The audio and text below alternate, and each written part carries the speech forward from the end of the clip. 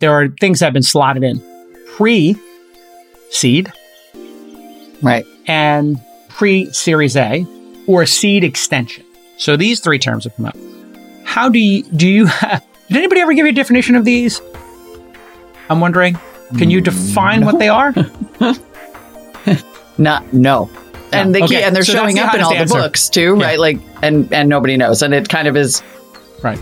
The answer seems to be like, we made that up because there was a lot of money around. Well, here's the thing. The reason I asked you for the definitions is because I don't know them. Oh, man. I've been doing this for 11 years. This Week in Startups is brought to you by Lemon.io. Need to speed up your product development without draining your budget?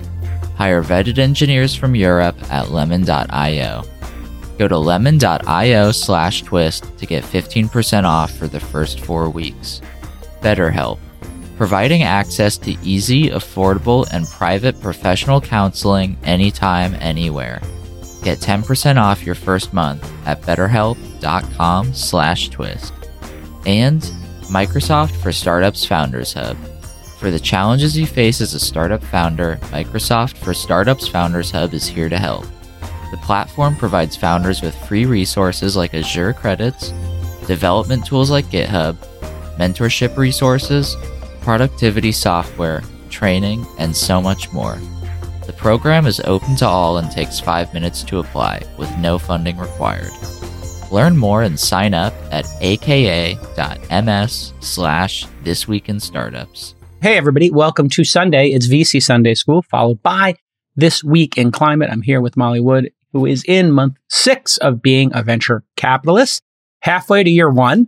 And every Sunday, if you go through the archive, we do a little VC Sunday School where Molly tells me about what she is working on and maybe some questions or advice she might have or dialogue she wants to have around the job of being a capital allocator. What have you got for me this week and the rest of the audience? I know. I love this time of the week. And also, I got to say, I had a funny conversation yesterday, a second time. Now I've been here long enough that, founders are starting to boomerang. We're having follow-up calls, like based on to find out where they are with the business now. And it was a very funny conversation because I had talked to this guy in February. So 5 minutes after I started. And then yesterday we had a whole other, catch up. And he was follow-up. Boy, I got to say, side note, you're like a totally different person. And I was like, really? Is it the power Bob? And he's like, no. You know what you're doing. I know what I'm doing now. I'm getting my mini MBA every day here. Exactly. I mean, there is something to that. This is why I prefer not to say no to founders. I say not yet. Now, it's because a lot of times, they might be working on an idea, like let's say direct to consumer that, it's not for me, but I say, hey, let's talk in 6 months. Maybe you figure something out, maybe a pivot, who knows? But we'd love to catch up within 6-12 months. And sometimes I'll even give them a benchmark. Hey, when you get 10 customers, that'd be a good time. You have one customer now and it's your previous employer. Hey, when you get 10 customers and more than half of them are not people that'd be a good time for us to catch up. So let me know. And then I'll put a little reminder for myself in my calendar or somewhere, It really works. It's fascinating. People are doing the homework. Highly recommend the not yet. Mm-hmm. Agree. And not yet with a milestone or with a goal. Because an agreed upon milestone that would give you something to talk about, because nothing is more frustrating than taking that call again. And it's like nothing's changed. And now you're on the call as a VC. Listen, I'm talking from the VC perspective here. You get on the call and nothing's changed. And you're like, okay, it is 6 months later. You do realize that nothing's changed in the business. So although we're getting to know each other better, what you've actually proven to the VC, now back to the founder side, the VC feels like their time's wasted and they feel like, okay, this founder can't get anything done in 6 months. On your side, don't take a follow-up meeting unless you got major progress, or else you will have proven to the VC, I can't get stuff done. I didn't take the note. Way to keep it clean on a Sunday there, J. Cal. I'm trying on a Sunday. Praise the Lord. Praise Jesus. We're going to get stuff done here. It's already the most blasphemous segment ever. We're just going to lean in. Yeah.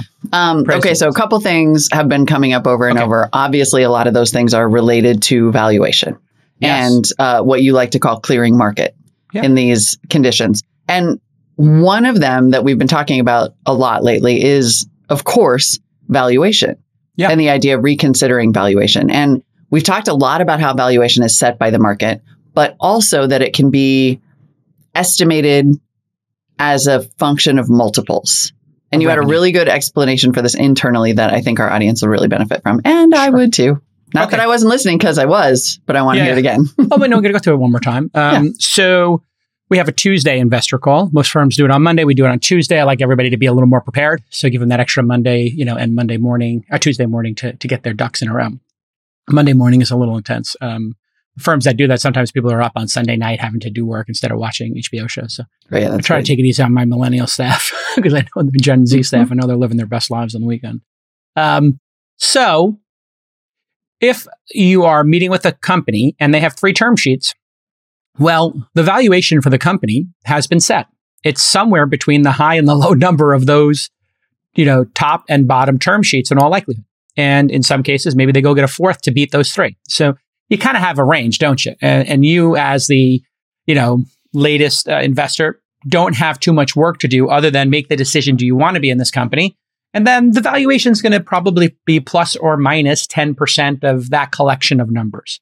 The market has established the price. And again, these are private market companies, not public market companies. Public market companies have shares that trade, typically 5 days a week. So, every minute, the value of the company is being evaluated for better or worse. It can be hyped. It could be undervalued. It could be anywhere in between. But you do have, a freely trading marketing shares as opposed to private companies where you actually have to negotiate the sale of shares. So if you were looking at a multiple, there are a couple of conditions and boundaries we need to talk about. So one of the boundaries in the early stages, they're going to dilute 20%. And they're going to need a certain amount of money to achieve a certain number of goals to reach the next milestone in our industry. So let's talk about a company that's a SaaS company with $100,000 a year in revenue. And they've already gone through an accelerator. So they raised money like $150K at about a $2 million valuation. And then they did, let's say, they raised $600,000 at a $6 million valuation. They did a small round just to add a developer and a sales executive and a product manager for a year or so. Mm-hmm. So they diluted 10% there. So now they diluted the company 6 or 7% in the 7% in the accelerator stage, 10% in the seed stage. And now they want to do a pre-series A, as they're calling it these days. So, or some people might call it a seed extension or a seed plus. And they value the company at 10 million, 100 times their annual revenue. So how do you get to that annual revenue? Well, if you took last month and you times it by 12, right, you would be taking what's called the run rate. This month times 12 months. So you're taking the latest month and times it by 12. Some people might calculate the run rate, take the average of the last 3 months. So if that was, let's say 40, 60, and 80K, that'd be 180K. You take the average of 180 at 60, and then you times that by 12 and you get to whatever, 700 or so. So there's different ways to calculate that. Some people, like in public markets, sometimes will look at the forward-looking revenue. So they'll say, okay, they're growing 20%. They're at 50% this month. They'll be at 60 next month. They'll be at 72 the month after that. Whatever it is, they start working through that scenario. They build a spreadsheet and they give them credit for 20% growth month over month into the next year, calculate the next year's revenue and the valuation based on that. So you divide the valuation by that amount of revenue. Is it the previous 12 months? Well, that's intellectually pretty easy to do. 12 real numbers. So, you're doing this deal in January. You just take last year's January through December, and take that and divide it into 10 million. So if it was 100K previous revenue, you divide it in there, it's 100X. Now, if you do forward and the company anticipates it's going to go 5X in revenue, in 20, going forward 12 months, well, you divide that 500K into 10 million, it's 20 times. Pause on that for a second. If the last 12 months were 100K in revenue, it would be a 100K multiple. And if in our meeting, somebody said it's a 37 multiple or something. And I said, trailing 12 months revenue, forward or current month times 12 run rate. How did you calculate it? And so I think that calculated on run rate, which is a pretty intellectually honest one to do. Another bound condition, if this month they signed somebody and got them to sign a 3-year deal and took the 3 years and booked it on an accounting basis all in this month, even though they're going to deliver the service over 36 months, that would be intellectually dishonest. So you have to also dig into that, right? There is this new, not to derail us, but there is this new contractual ARR. New-ish, right? Or that's a big conversation, it seems like, in SaaS in terms of calculating ARR, because a lot of it is contractual, hasn't yet been realized. Looks good, but doesn't look good. Some people can play games with that. So if I got you to sign a 3-year contract, but you're paying monthly, oh, we don't need to give you credit for the 3 years. You know, they can cancel. What's the cancellation term in there? Oh, the cancellation term is 30 days. Okay, great. Like I won't sign any SaaS deals. I have like a couple of companies that are like jumping over my executives' heads and coming to me saying like, hey, I really want to close this deal with your team. They won't sign the deal. I'm like, yes, because I told them we only do monthly. And they're like, well, we only do yearly. I'm like, okay. And they're like, oh, okay, you'll do yearly. I'm like, no, okay, we only do monthly. We win. You're selling the product. I'm buying it. Like I get to decide, not you. Yeah. You know, and if the situation was reversed, like monthly versus yearly is like, it's a bit of a battle. I understand. Some people, sometimes, yeah. You know, if you have like the greatest software, this is like software for monitoring conversations by sales executives. And there's like 20 versions of it. So I told my team, like, listen, there's 20 versions of it. The top 5 are all the same. Pick the one that we'll do monthly and let's test it. And we'll just month by month determine if we want to make a year commitment. But I'm not making a year. They wanted a 2-year commitment. I was like, I'm not making a 2-year commitment. What are you kidding me? Like that shows that you're not committed. Or you're not confident in your software. And then they use this BS excuse like, well, we want you to show a commitment. And I'm like, my commitment is using your product and giving you my credit card and I'm paying you every month. Like I'm not being asked to buy like 36 months worth of cheeseburgers. You know? Like if your cheeseburger's good, I come back. If the cheeseburger's not good, I'm not coming back. You know, I want to keep you on your toes. And if a better solution comes out for less money, I want to go to that. This is, by the way, we should clarify that we're talking about being a customer as opposed to an investor in this case. Yes, this and is a also yeah, sorry, went on that JCal has had too many salads for too many days because it's like the 3rd day in a row that cheeseburgers have come up. So I'm going to say Sunday is when you treat yourself. Yeah, exactly. I had a cheeseburger the other night. It's quite nice. It's like The Rock says, you got to treat yourself. Don't cheat yourself. Oh yeah, there you go. So anyway, that's how you look at the multiples. And so the question then becomes, if there's no market, which is what we're seeing now. Yeah. So we're starting to see, you've actually had this happen 2 or 3 times now. And I told you this would happen, you know, and when you were meeting with companies, are new. Yeah. And I was like, be patient. You know, a good founder, like that good SaaS sales executive who keeps emailing me and they're sending me videos, like explaining the position. I have to show you these like Loom videos. They're nuts. Wow. Yeah, they're incredible. I mean, that is hustle. They're personalized to me and explaining why, you know, like this is a partnership. I feel like I was like being indoctrinated into a cult or something. Anyway, I was like, the person really wants to sell. I know. I'm like, I'm a little like halvesies on that. It's pretty great. Anyway, so what will happen in a market is founders will tell you like, hey, the deal's closing. And 9 out of 10 times the deal is not actually closing. You'll know if the deal is closing because there'll be another term sheet. They will have sent it to you so that you can review it and request an allocation. If they have not sent you a term sheet, there is no other deal. It is not imminent.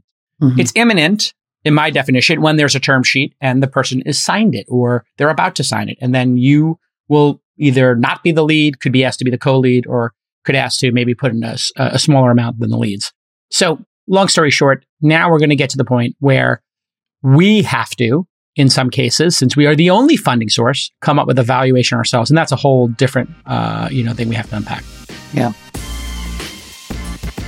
When you're scaling your startup quickly, hiring engineers can slow you down like nothing else. Well, here's some good news. Lemon.io will find you a perfect candidate in 48 hours. What's Lemon.io, you ask?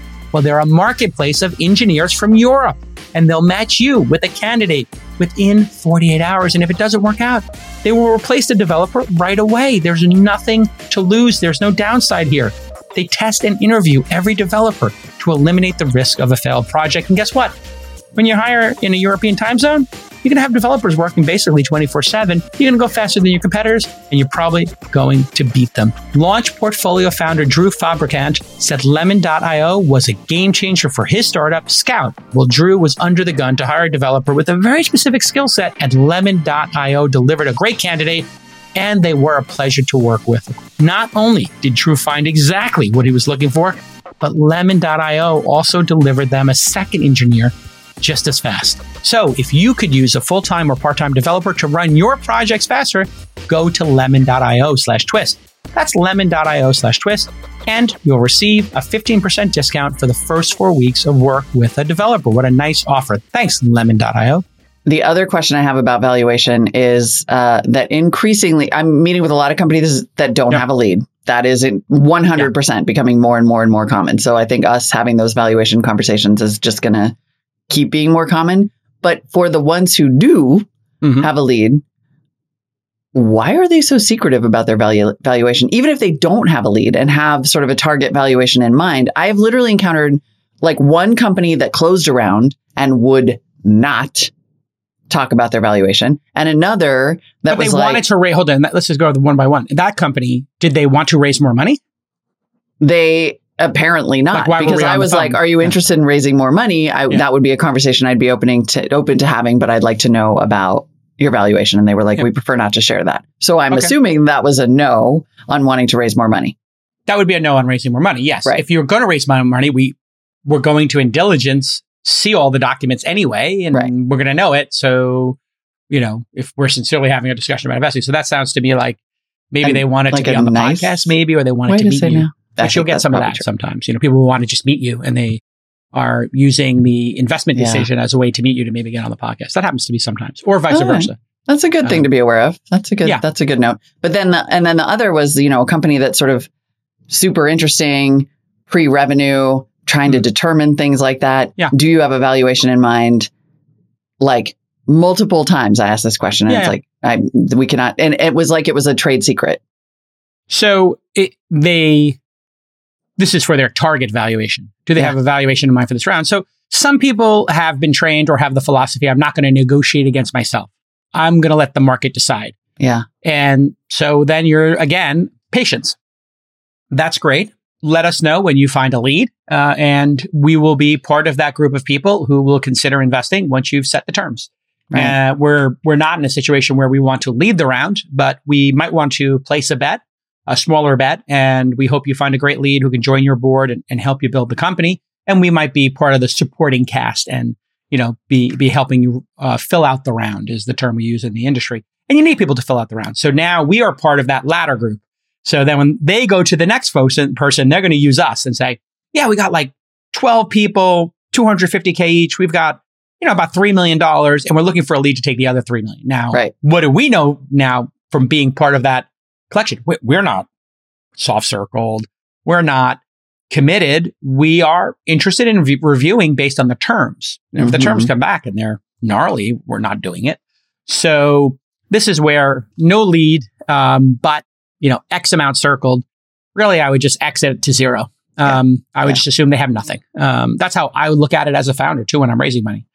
Unless I've got a signed contract, unless I've got the money in the bank or it's being wired, nothing actually matters. That's why we did an exercise of tell us what is soft circled, signed, and wired money is in your bank account.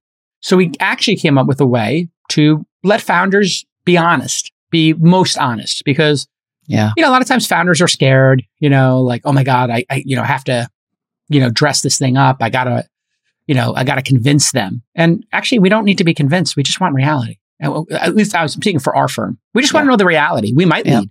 We might give you an offer, but if we can't get, ground truth, as we like to call it in the business, we need ground truth. We need to know. And man, sometimes we'll be like, I have $1 million, but I'll be totally honest with you. It's all soft circle.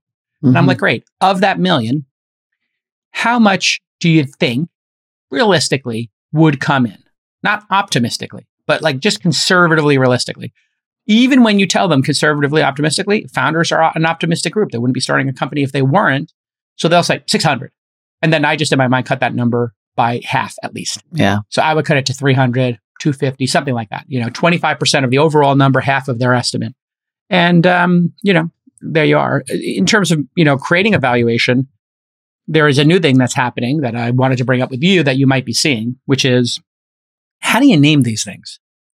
We know what an accelerator is. That's for a company that, either has very modest traction or, in some cases, there are some accelerators or incubators that, will just accept somebody on an idea. Very few these days, but they'll look for a prototype, maybe 1 or 2 customers, maybe some data, but, very little.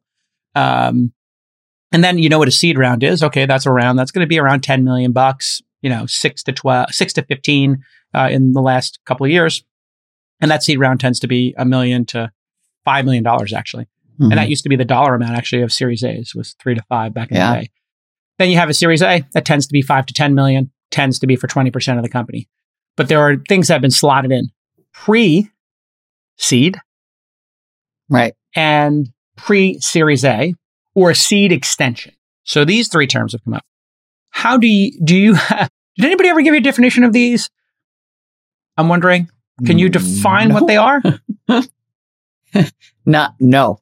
And and they're showing up in all the books too, right? Like, and nobody knows. And it kind of is, right. The answer seems to be like, we made that up because there was a lot of money around. Well, here's the thing. The reason I asked you for the definitions is because I don't know them. Oh, man. I've been doing this for 11 years. People started coming to me with a pre-seed, and I was like, what's a pre-seed? And I think based on my definition, a pre-seed is a company that doesn't want to go to an accelerator and doesn't want to ask their friends and family for money, but they want to get money from seed funds. Right. But they want to have accomplished nothing. In other words, they want you to do what friends and family do, but they want to do it at a seed valuation. So they want credit for work they have yet to do. And when you meet somebody like that and they're like, here's my idea, here's my deck, and you're like, show me the product, it's not built. Okay, so product's not built. Why don't you go to Accelerator? I don't want to go to Accelerator. Why don't you want to go to Accelerator? Well, because I just want the money. I want to skip that step. Right. So, okay. Well, and I'm encountering a new archetype, that kind of like the pissed off founder, like the one who's like, if I know what I want to build, and if you would give me the money, I would build it. Yeah, that is a delusional. Which is also what I call my son. Right? Well, like, I'm like, are you 15? I mean, bless. I understand that they feel like they're in a Mobius strip, right? Like, I could do this, but I don't have the money, and you won't give me the money until I do it. And I'm like, yeah, I need you to do it. A super naive like approach, which is like, I would like to be different than everybody else. And what it assumes is like, we can read their destiny. Yeah. If you were Luke Skywalker or Obi-Wan Kenobi or Qui-Gon Jinn or whatever Jedi, we would sense the midichlorian and know that you'll be a great Jedi and just give you the lightsaber and you don't have to train. It's like, you don't get the lightsaber day one. Yeah. You know, like you have to pick up some rocks. You got to try to levitate some stuff. You have to feel the force. Like, it's going to be a process here. That's why accelerators exist. That's why going to your friends and family and asking them for the first 50 or 100K. So like, you really have skin in the game. Or maybe you work half time and you work on this with sweat equity. But in a hot market, sweat equity, friends and family goes away. Now that we're going into a recession, you're going to see a level of resolute, dogged founders who either work as a consultant 3 days a week, 30, 40 hours a week, and then work on their startup 50, 60 hours a week. And they're putting 100 hours in. And that will be the one you're like, wow, they're still doing 3 days a week consulting for Facebook, doing 30 hours of coding for them. And then they're doing their startup the other 4 days a week. Right. For me, when I meet them, I'm like, okay, yeah, let's stop the consulting. I'll give you the money to get you those other 3 days a week back, take 1 or 2 of them off. And then let's get you on your startup, 60 hours a week instead of whatever. And so that's what pre-seed is. And it's basically a way to say, I don't want to do any work. I want to get money. I don't want to do friends and family. I don't want to do the accelerator or anybody's accelerator. I just want to skip the line, so to speak. I want to skip the training. I don't want to stretch. I don't want to do the weights. Just put me in the game, coach. I want to be a starter. And now a word from our sponsor, BetterHelp. Listen, the startup grind can be really overwhelming. We all know that. And a ton of people in our industry are dealing with burnout. And you know what? Some of them might not even know they're dealing with burnout. But you know the symptoms. You see it. You're on Zoom. Somebody is fatigued. They have a lack of motivation. Maybe they're irritable. Oh, it's the worst, right? And we associate burnout with work. But that's not the only cause. You ever try to raise kids while running a startup? Trust me, it's not easy. I'm sitting here, I'm working so many days, and everything starts to blend. When you're a remote worker, you don't get to see people. Maybe you're not out as much. Well, BetterHelp Online Therapy wants to remind you to prioritize yourself. Talking with someone can help you figure out what's causing stress in your life. BetterHelp is customized online therapy that offers video, phone, and even live chat sessions with your therapist. So you don't even need to have your camera on if you don't want to. And BetterHelp is much more affordable than in-person therapy, and you can be matched with a therapist in under 48 hours. So here's the call to action. It's very simple. Twist listeners can get 10% off their first month at betterhelp.com/twist. That's betterhelp.com/twist. It's a little unrealistic. Right. I think unrealistic. We should be generous because it also, we want founders to have magical thinking. We want them to believe so much in their vision. It's like, it's a fine balance. And so I don't want to suggest that they're also entitled, right? It could be a combination of naivete. Let's be honest. We don't have to coddle. Honestly, I don't think we have to coddle anybody. Most of the VCs I know, super entitled. Majority of founders over the last 5 years, entitled. Yeah. Majority of podcasters over the last 3 years, pretty entitled. Give me a new microphone. I want a new setup. Replace my, look at me. I'm just hiding my super fancy microphone right now. Look how entitled I am. I'm like, you know what I want? I want the exact same setup. Go to Tahoe and set me up a second studio. Drive up here and make me. I am entitled, right? And hopefully, I earned it, but everybody's been a little entitled. So now this concept of the pre-seed or the seed extension or the pre-series A, those are bridges, the next group. Mm-hmm. So for the first one, it's a magical term that people use for, I don't want to build a prototype. I don't want to do sweat equity. I want to skip like 6 or 12 months of work. Now, the other one, a seed extension or pre-series A, is saying, I'm too proud to say I want a bridge. Right. Or I need an extension. I need a bridge. Because I raised a bunch early and now I have to pivot because my initial thing didn't work out. And so now I'm just kind of like trying to pay for my pivot before I series A on my new business. Now, there is a way to frame it. So now this one could be 2 or 3 different things. One of them is, most likely it's a bridge. You didn't hit your target. So you raised $3 million in your seed. You were supposed to use that to get to 2 or 3 million in revenue a year, or let's say $1 million in revenue for your SaaS product. And then that would have enabled you to do a $5 to $10 million Series A. And you only got to $300K in revenue. And when you went to get your Series A, you weren't growing. You would have a 5-month growth and then -5 and then 10 and then -2. And nobody wanted to do your Series A. So you need a bridge. You need more time to figure it out. Be honest about it. Like if you're a founder, in my mind, but they came up with this term seed extension or seed plus or pre-series A. I've even seen seed 2 and seed 3, like in Crunchbase, I've seen seed 2. Yes. And so it's basically a bridge. Yeah.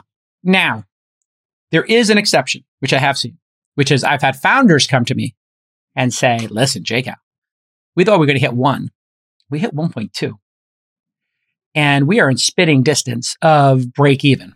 So you know how we said we were going to burn money? We actually made money 2 of the last 6 months because we didn't find developers to do this stuff and more. We landed and expanded with this client. And yeah, things are going really good. We've been really conservative and it's worked out. So we still have some cash in the bank.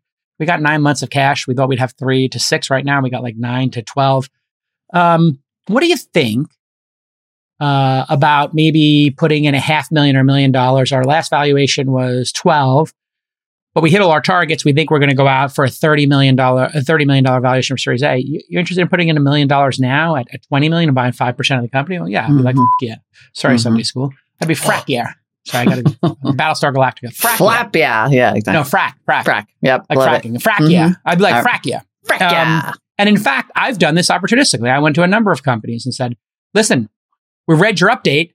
You're up 3.7 times year over year. Now it's a small number, whatever. You were at 300 last year. Now you're at 1.3, but it's still 3.x, You think you might want to, and you have 400K in the bank and you're burning 70. Okay. You got like 6-7 months. I think you'll clear market. You want me to put in $1 million now at this valuation just to give you a little extra breathing room and you take your time and maybe get the number up a little more before you raise the 5 million? That actually would make more sense, right? Mm-hmm. So anyway, that's the conversation that can happen, but you gotta drill down on that. Also, founders, send your updates. If you're sending updates, that's why. If you haven't been sending updates and then you start sending them now in the recession, that's better than nothing. Yes. Because let's say your funding sources dry up. If you haven't been sending updates and you're an investor, your contemporaries have been sending updates. Who as an investor, if you have 20 portfolio companies and 10 have been sending updates, 10 haven't, and of those 10, 6 are doing, good, 2 are doing great, 2 are kind of struggling. And you've only got 5 more bets to make, 6 more bets to make on follow-on. You're going to bet, you only have the ability to follow on with 1/3 of your 20. You're going to pick the 7 from that 10 in all likelihood. Or you might pick one of the other 10 and it will be the one that's doing spectacular and claims to not have time to send an update. But you still know the top line revenue number. So yeah, this is the exact moment in time of recession where being honest and writing these updates matters more. So if you've been delinquent in doing that, founder to founder, I would do it now. Do it now. Yeah. Now's a good time. All right, we covered a lot of ground in sorry DC that went a little Sunday long, School. but I think it was a lot of jumping off points. It's great. It's so great. It's so awesome. Well, maybe next week we could do, Molly, just how to come up with the term sheet if there are no competitors, and you've got to come up with a valuation yourself. So maybe you can come up with like maybe 3 scenarios for me. This level of traction, this level of traction, this level of traction. How would you value, pick a SaaS company, pick a marketplace company. And I'll just, start with like what do they call that? A composite of like companies you're meeting with. Yep. It could actually be some climate ones, right? Because some of the climate ones we're looking at, it's like, we have no revenue. We're trying to do this crazy moonshot. Like, how do you there's a lot. There's science, right? There's hard science. There's commercializing R&D is a category. It's a category in climate companies. And hard one. It's a really hard one to figure out. And it's very, very, very much in the category of like, but what if it works? A lot of times. So yeah. All right. Well, we got a great This Week in Climate Startups coming up next. So stay with us. By some estimates, over 90% of startups will go out of business in year 1. That's why Microsoft created the Microsoft for Startups Founders Hub. This program provides founders at any stage with up to 6 figures in resources. Wait until you hear about this ridiculous list of perks. You're going to get up to $150,000 in Azure credits based on your stage and size. You're going to get free access to GitHub's enterprise tier, technical advice from experts at Azure and Microsoft Cloud, one-to-one mentorship from their mentor network, exclusive benefits and discounts from companies like OpenAI, very nice. And the best part is there are no fundraising requirements. So unlike others in the industry, the Microsoft for Startup Founders Hub doesn't require startups to be investor-backed or third-party validated to sign up and access benefits. It's truly open to any founder, like it should be. And it's not about who you know. It's about what you're building. So any founder at any stage can get up to 6 figures of value by signing up at aka.ms/thisweekinstartups. Take a minute to write this down. aka.ms/thisweekinstartups. No spaces, no dashes. Make sure you use that URL so they know you're a fan of the show. Who do you got on This Week in Climate? I really have been enjoying it, Molly. What do you got this week? I love this kind of thing. Speaking of hard science, so This Week in Climate, we've got Ether Diamonds founder Ryan Shearman, who is, in addition to founding this company, Ether Diamonds, is a climate tech angel investor in seed companies. So Ether pulls carbon dioxide, the greenhouse gas, out of the atmosphere to create lab-grown diamonds. So, diamonds, other lab-grown diamonds are actually produced using petrochemicals, including methane, which is like a terrible greenhouse gas. So, and it's becoming a bigger and bigger deal because people are wanting more ethically sourced diamonds. They don't want, mining and blood diamonds. So in 2021, lab-grown diamond jewelry sales were like $5.9 billion. What? Yeah. Holy cow. So yeah. Well, I was just wondering, are these, would a person know the difference between these diamonds if you were to look at them? I mean, they've gotten really good. Molecularly, they are diamonds, but a diamond expert could tell an organic, quote unquote, diamond ripped from a mine somewhere. I think with children from lab grown diamond. An expert could tell, but a civilian wouldn't. Yeah, I think that is 100% the case. Is there a price difference? In other words, like if you were to buy a 2 or 3 carat diamond, you might be in for 20, 30 grand, right? For your wedding, engagement ring, whatever. Would you save money on this or just save the environment? No, you save money. There's one, let's see, lab-grown diamonds can be as much as 60% cheaper. Oh, wow. Than, mined diamonds. Oh, interesting. And so then, of course, half off, maybe more, depending. I don't know if the Ether lab-grown diamonds are cheaper. So I guess then the question is, but socially, will people accept these? If you ask a woman to marry you, are they going to throw this in your face if they find out it's lab grown? You're going to be in trouble. I mean, I guess it depends on how much, he or she cares about the environment. But I will tell you that the numbers say people are willing to accept them because prior to 2018, lab grown diamond jewelry sales totaled less than $1 billion. Okay. And then a short 3 to 4 years later, we're up to almost $6 billion as an industry. So there's definitely, that's a pretty good, if we were doing a valuation multiple, sure. we would say that was pretty good growth. Yeah. Yeah. I mean, and 50 to 60% cheaper or 40 to 50% cheaper on average than mined diamonds is also pretty hard to argue with. Yeah. It's like anything that is a business based on scarcity. there'll be less scarcity, so the prices should go down. And then it's just a matter if the diamond lobby, I suppose, can convince people to not buy these. Yeah. But, this young generation, they want to do what's right for the environment and certainly for human rights. And if you think about just those two factors, human rights and the environment, it's a double win. Yeah. So how could you buy a mined diamond? Right. If it's already been pulled out of the ground, that's one thing. If it's your grandmother's diamond ring, no problem. Right. But I don't think this next generation is going to want a diamond that was recently ripped out of a mine by some, poor person, or God forbid, a child, in these conflict diamonds. I mean, this is great. This is awesome. It's actually like a phenomenal industry. And apparently they are, they're way higher in quality than cubic zirconia or something like that. Like they are diamonds for all intents and purposes, but because they're lab grown, they can also tweak other characteristics. Like they can make them shinier, like have more polish. Cut. Yeah. They can be more symmetric. Right? Like I would think, I wonder if they can make the Asher cut or the Princess cushion cut, whatever these things are. Totally. They can make any cut. They can actually make more cuts. Got it. Because they're fabricated in a lab. So they can have more symmetry. They can it's super interesting. This is going to be like Blade Runner, where ether is ether's like all of that, but carbon negative. Yeah, it's great. This is going to be like Blade Runner, where do you like our owl? Deckard, and it's like, totally. So of course it's not real, but we've got an owl that's better than real. It's actually going to flip at a certain point. Like the fact that some group of people are accepting these at half price, I'm waiting for these to become worth more than the organic ones ripped out of the earth, like the actual quote unquote real ones, and they'll be better. Just like I'm waiting for an Impossible Burger that tastes better than a beef burger. That's the flippening that I'm waiting for. But this is another flippening, which is young people are going to really enjoy getting these because they care. They care. I think that's the greatest thing in the world is like people are young people and, some older people who actually care. We saw it with Teslas. We saw it with the Impossible Burger. We saw it with people putting solar on their homes. Yep. People made those three decisions independent.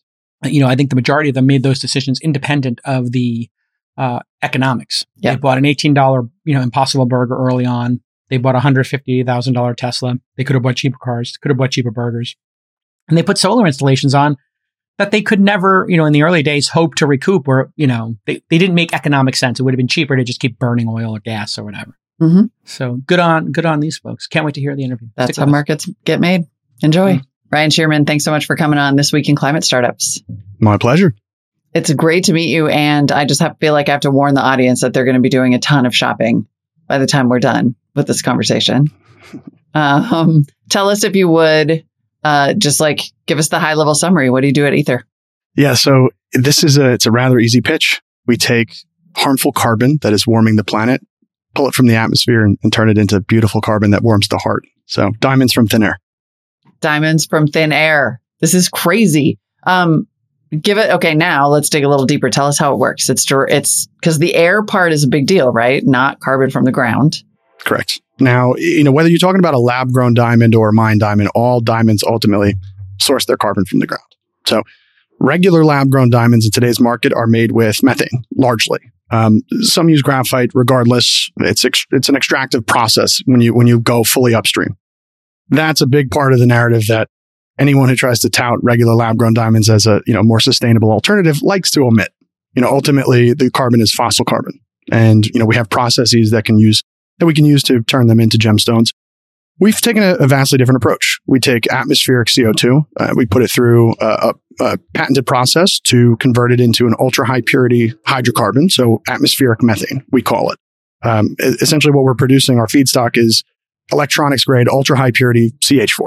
So everyone else gets that from the ground through fracking, through the crude oil refinement process. We're taking it directly from the air. We're putting it through a Sabatier reaction, essentially reverse combusting the CO2 that's already in the atmosphere, combining that with hydrogen to reassemble CH4 and release O2 into the atmosphere, which is good for you, me, and anyone else who has lungs. Then we take that and we put it into a chemical vapor deposition reactor, and we produce the final gemstone in the same exact manner that anyone else would, using fossil methane, and we do it with atmospheric methane. So at the end of the day, the diamond is 100% made of atmospheric carbon. Every atom of carbon that makes up our diamonds was previously warming the planet. Which is why you say these diamonds are carbon negative, right? They're actually, It's a positive. Ultimately, it's a net positive. Yeah. So the manufacturing process is net neutral. and then the carbon that's stored in the diamond, a 1 carat diamond. People say, well, how much carbon is in a 1 carat diamond?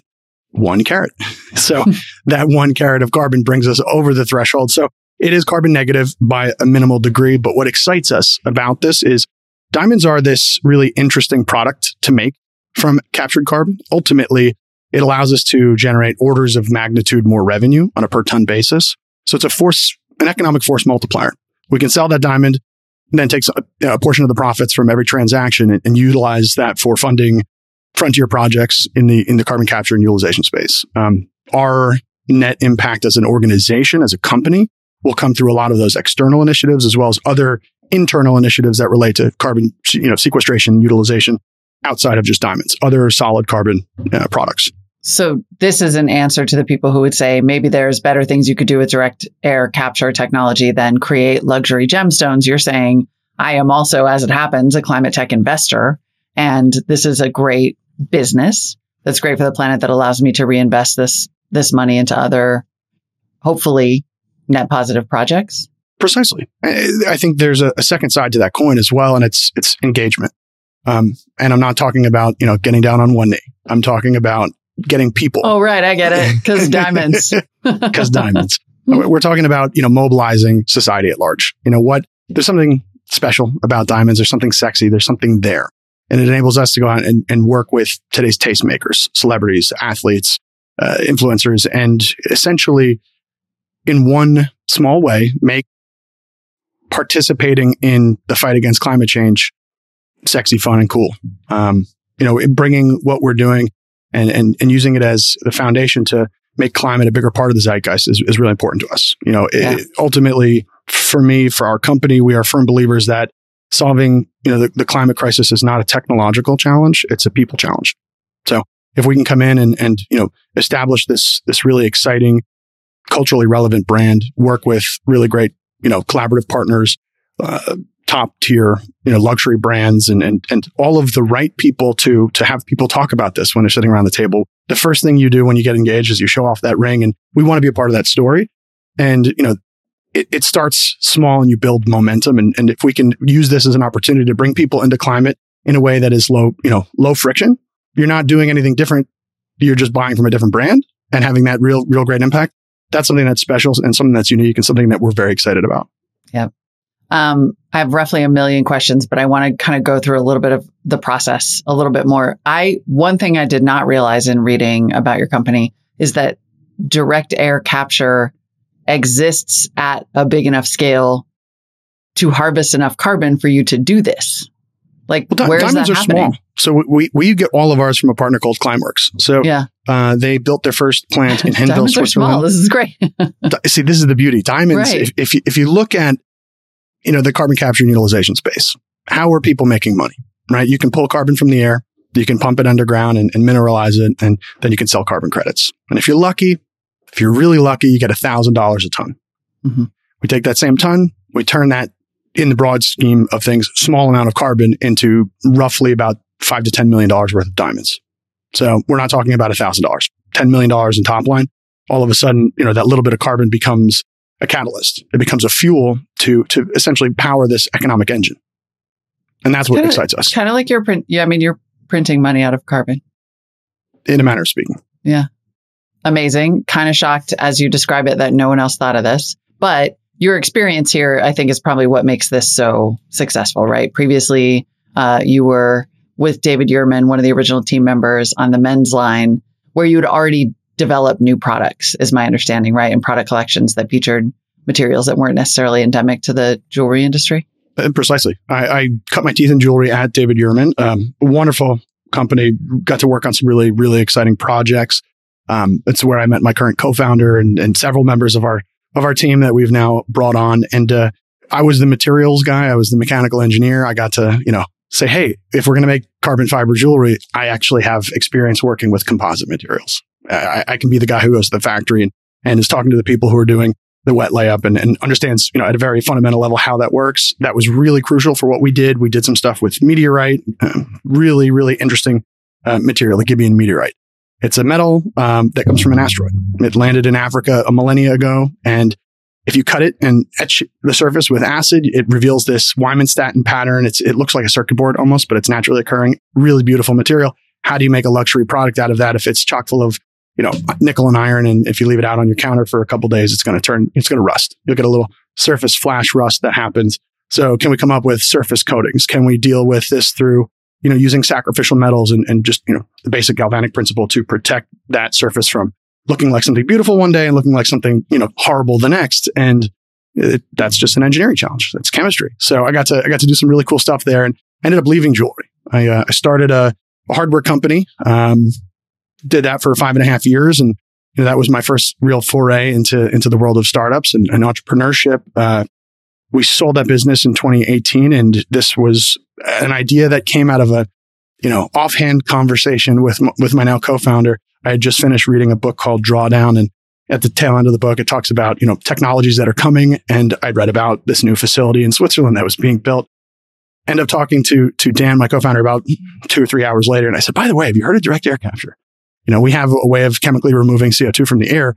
Can you imagine if we could turn that carbon into diamonds?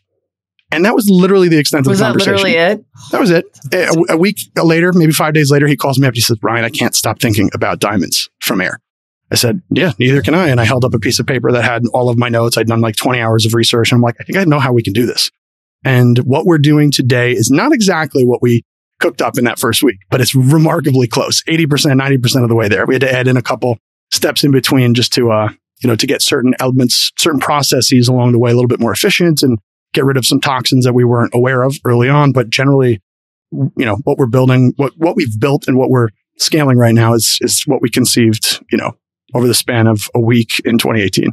Wow. How hard was the science? Very challenging. It turns out our atmosphere is predominantly nitrogen. And you can't have nitrogen in your gas when it's going into the diamond reactor. It essentially arrests the formation of the crystal growth. So you want that crystal lattice to form perfectly. The analogy I've used in the past, imagine trying to nail shingles to a roof of a house in the middle of a hurricane.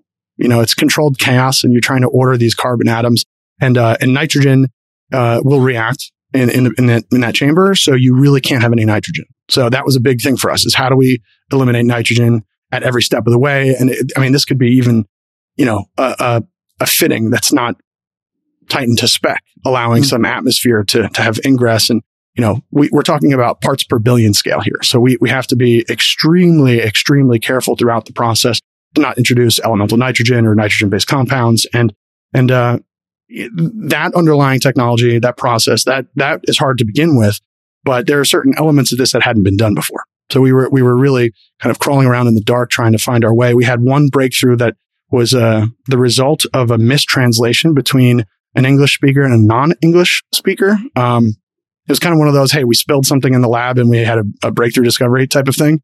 Really? Dumb luck probably saved us 9 months. We've looked back and will we understand it if you try to explain it? I don't know that I understand it even fully. Gotcha. Okay. But the gods were on your side, is what you're saying. At numerous times throughout this journey, there have been kind of these moments where the universe tipped its hat at us and just said, "Here you go, guys. I'm in your corner." And even the composition of the diamonds.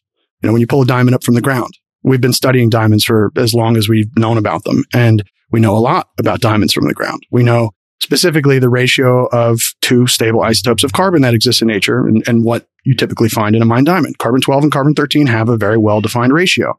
When you're making lab-grown diamonds from fossil fuels, that ratio is different. So people say, oh, lab-grown diamonds are identical to mined diamonds. Well, yes, they are 100% carbon, but it's not the same isotopic composition. It just so happens that the composition of C12 to C13, that ratio in the air after it goes through our process, falls smack in the middle of the bell curve of where you would typically find the C12 to C13 ratio from a mined diamond. So essentially, we are actually producing something that is identical to mined diamonds, whereas everyone else is getting pretty close. Wow. Does that matter to people? We did a little research and discovered that the lab-grown diamond market is on fire as it is. But I wonder, what kinds of questions do consumers ask you about these diamonds? Yeah, for a while, I think the number one leading question when it came to lab-grown diamonds was oh, is this real? You know, in the 70s, we had glass alternative simulants like cubic zirconia that were first developed. And now you've got moissanite. And there's several of these alternatives that are not diamond material. So I think there was an educational gap that had to be crossed. And broadly, we see less people ask that question now. Fewer and fewer people are kind of getting into the fundamentals. They are doing the research online before they're coming to us and engaging with us to learn more. We haven't really yelled far and wide about the difference in the isotopic composition, only because we had IP stuff that was, in process. And now that it's all been filed, we can share that a little bit more broadly, but we've yet to start, pounding on our chest to tell that message. But at the end of the day, we do think that it will lend well when it comes to customer psychology and buying something that is, really more identical. Right. Talk about the process, because not only are other lab-grown diamonds using fossil fuels and methane, it's energy and water intensive. And it sounds like you have, in addition to using direct air capture, designed a process that's less resource intensive overall. Yeah. So we actually produce a little bit of water as part of our upfront process, which we then use for, later stages in the process. So we ultimately are consuming a remarkably small amount of water. So we have little to no water impact, which is great. We don't want to be just wasting a ton of great, potable water and putting that down the drain. I think there are certainly others out there that are using quite a bit more than we are. As it pertains to energy, we have been very diligent about building a power supply chain, that allows us to get as many zero emissions electrons as possible. So right now it's a blend, predominantly wind, solar. There's a little bit of nuclear peppered in. That takes us only so far. Every time I ship a ring, with a beautiful diamond set into it, there's going to be emissions related to that. So anything related to shipping and logistics, we're offsetting through high quality carbon offsets, everything related to sinks. So we're not big on avoidance. Every turn we want to bake additionality into what we're doing.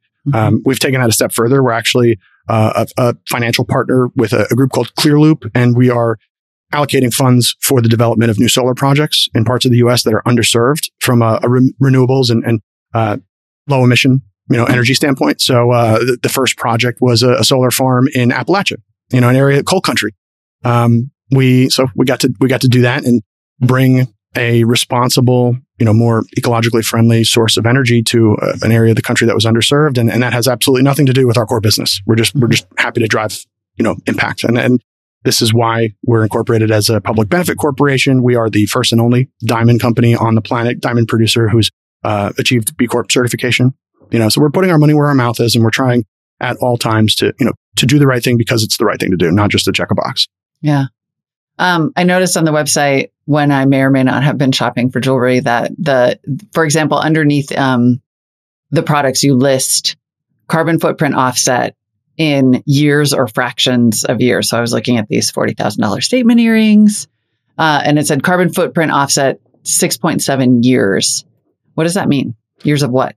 So the average American has a carbon footprint of about 16 metric tons per year. I've done a pretty deep LCA on my own life, and I'm a little higher than that. I'm around 20. Life cycle assessment for those who aren't familiar yet. So I'm a little higher than the average bear, but we said, all right, based on the 16-ton number, we've sold this diamond. This is an amount of profit we can allocate towards all of these, carbon sinks. So working with groups like Charm Industrial, they have a pyrolytic process. They take organic, waste material, and they essentially, instead of burning it, they put it in a vacuum chamber, and they turn it into an oily sludge. And then they can put that back underground. So carbon that would otherwise biodegrade on the surface and vent, likely methane, as those, as that process happens. Now that's not going to happen. We're going to capture that underground. It's like an oil that's not combustible. So no one's ever going to want to dig it back up and use it as a fuel source. So this is a really great way of taking, material that would otherwise be contributing to global warming and have it have a reverse impact. So, we are definitely happy with the way we've been able to work with these frontier projects and bring non-dilutive funding. And hopefully as we continue to scale our business, that can scale as well. And when we map that to our jewelry products, we say for every carat of diamond that we sell, our environmental commitment is to remove 20 tons from the atmosphere. So a 1 carat diamond maps to about 1.25 years. So that's the way we've been doing it thus far. We'll see how long we can continue to do that with external projects. Spot price in the market today for a ton of CO2 is, tripled in the last year. So Ultimately, there could be constraints where we have to cap it at some reasonable amount, but that probably hits an inflection point as we start building our processes to produce other carbon-based materials. So our underlying core tech and specialty and area we want to focus is taking atmospheric gaseous CO2 and turning it into solid carbon. So that's diamond as a starter. It's graphite for use in batteries. As we move towards a more electrified future, we're going to need a great domestic source of graphite, and we'll be able to do that. And then other carbon morphologies, graphene, carbon nanotubes, things like that. Interesting. So that's the longer term play, even within Ether, it sounds like, is to develop those materials, not necessarily as an outside frontier investment. We'll see. Yes. We'll see how far we take it internally. Maybe we evolve into some type of holdco where we've got a jewelry brand and then we've got, other products, technologies, or companies we spin out. So we'll have to see how that kind of unfolds over time. It's too early to say. Interesting. How it looks, the business model is designing and selling jewelry. Is that right? Like, do you sell to wholesalers or is it all, direct to consumer effectively? So at the time of taping, we are 2 days ahead of our wholesale launch. So we announced got you this just in time. Just in time. We announced this, to the world in the fall of 2019 that we were doing this. And then we formally launched in the week between Christmas and New Year's because, it was more about catching people when they were home with their families and having a cool story to say, hey, you know what I saw on Reddit today? And that worked really well. So we were able to go and build up a great base of pre-orders from consumers, and everything's been D2C focused thus far. So our bread and butter is custom engagement rings. That's really, we didn't expect it to be that way. We didn't look to position it that way, but the kids are still doing that, huh? Yeah, they're still doing it. On average, you'll get between 1.9 and 2.2 million marriages in the US every year. There was a slowdown during COVID, but that was a slowdown in the weddings. It wasn't a slowdown in proposals. Proposals spiked. So broadly speaking, for bridal jewelry, for jewelry as an entire industry, and lab grown as a subset of that, the last couple of years have been really exciting. I guess it was like you either broke up or you were like, we're in. It was an accelerant for sure. Yeah. Seriously.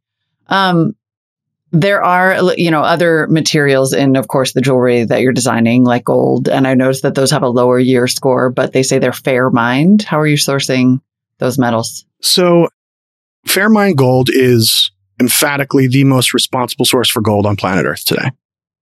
And I say that confidently because when we talk about other alternatives that are positioned what does that mean? Fair Mind? So the Fair Mind organization. Is that a brand or it's an organization? Got it. So think Fair Trade Coffee. Fair Mind Gold, it comes from select or generally more artisanal gold mining operations, but a lot of this happens in South America and other parts of the world. And the Fair Mind organization comes in and establishes childcare opportunities for, oftentimes it's not like, one of the parents in a family goes off to work.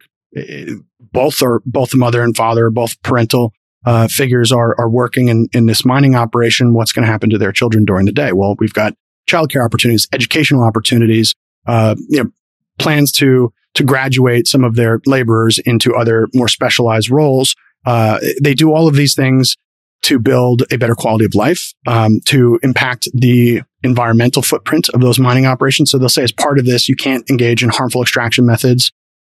There are a lot of ways we can pull gold out of the ground. It's not just, digging up nuggets and sifting in rivers. It's a lot more complex. There's a lot of chemistry that's utilized, but a lot of that is really harmful. So they come in and they ban those practices. So at the end of the day, you're paying a markup for that gold, and we're happy. We are absolutely happy to pay that markup, knowing that our source of gold is beyond reproach. Other companies like to lean on recycled gold as a really great thing that they can talk about. But if you understand the process by which we recycle gold, it's not environmentally friendly. So for us, to say, hey, this comes from electronic waste, what happens to, all of the really harsh chemicals that are used as part of that extraction process, and how are they disposed of? And generally speaking, we're not so confident that there's a better path. Fair Mind, we can rest easy knowing that it's been sourced responsibly. And even our plain gold styles on the website, there's nothing that would just be gold. Every one of them. And the reason you'll still see a small amount of offsetting associated with those products is because every piece has at least one ether diamond in it. So we'll tuck one away. We'll put it on the inside of a ring. it's our little nod to the consumer. So even our quote unquote plain gold styles aren't actually just gold. Yeah. Well, and speaking of paying more, I mean, we should be clear that lab grown diamonds can be 40 to 50% cheaper than mined diamonds. Where does your pricing fall? It certainly is luxury. There's no doubt about it. As of right now, we're priced in the market just about on par, slightly under the cost of a mined diamond. So depending on what we're talking about here, it can range. It's not that we are completely pegged to it. Pricing in the diamond industry is generally compared to what's called the RapNet index. So when you're in the industry, you trade in terms of percent back or the percent off RAP, which is kind of the industry-wide MSRP, right? So RapNet or Rappaport, this organization goes around and they talk to jewelers, they talk to jewelry brands and different companies in the trade and find out what they're selling things for on a given weekly basis, and then publish a new report. This is the kind of going rate this week for a D-color VVS diamond. And the diamonds that we're bringing to market are extremely high quality. I would say they're better than the vast majority of what's available in the regular lab grown side of things. So between that and the complex process that enables us to do what we do and the added impact that the consumer gets with our products that they don't get elsewhere, that all kind of drives to seeing that price where it's at. Yeah. I mean, honestly, if you're talking engagement rings, not to be cliche, but I'm sure that people are like, I did not want the cheap knockoff. Like, I want the perfectly, equivalent luxury item that's also better in every other way. Yeah. Is there stuff that you can do, and I use the term stuff very scientifically, with these diamonds that you couldn't do with a mined diamond? Like, can you cut them with less waste? Do they have any special properties? So diamonds from the ground are imperfect. Diamonds from a lab are less imperfect. I talked about that storm and hammering shingles to the roof. Essentially, the conditions are still somewhat consistent inside the reactor. So there are less soft spots in the crystal matrix. So it's a more consistently hard material throughout. Depending on how it's made and how many post-treatment that it goes through, it may or may not have certain internal stresses that could be the same or could differ. So it ultimately depends on whoever's making it, what they choose to do with the stone, how they choose to treat it. In the mine side of the business, post-treatment is looked down on. Stones that are post-treated, you can put a diamond through an annealing process. So you heat it up and cool it down slowly. Essentially what that does is help kind of reorder some of the imperfections in the crystal lattice, and that might improve its color. So you take a diamond that's a lower color and you can improve that. When it comes to lab grown, we don't think that negative needs to apply necessarily. Everything happens in a lab anyway. What is one additional process? Why should that be?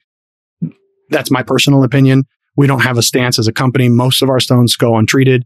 It's only on the off chance we have a batch that comes in. We're like, it'd be great if that was a little bit nicer in color. And sometimes we will do some post treating. But that's really, one of the only major differences from a material standpoint. At the end of the day, what we're producing is, as I said before, identical to the material that naturally occurs in the ground. The process, that a diamond is made on the ground can take a very long time, billions of years, right? So diamond production from the ground is going away. We hit peak diamond in 2017. So every year from 2017 forward, fewer diamonds are going to come out of the ground. It's crazy. What blew my mind when I first learned this a couple of years ago, when you open a new diamond mine, you've done your geological surveys. You know how big the kimberlite deposit is. Kimberlite is the igneous rock formation that diamonds are found within. And they came up old volcanic chutes, essentially. So they're cylindrical deposits that go straight down. And it's only economically viable to pull that material out at such a depth. Eventually, those mines close. When you open your mine, you know when it's going to close. Yeah. And we have not seen a large-scale industrial diamond mining operation open up since like the late 90s. So by 2040, 18 years from now, 50% of the production of mined diamonds is going to disappear.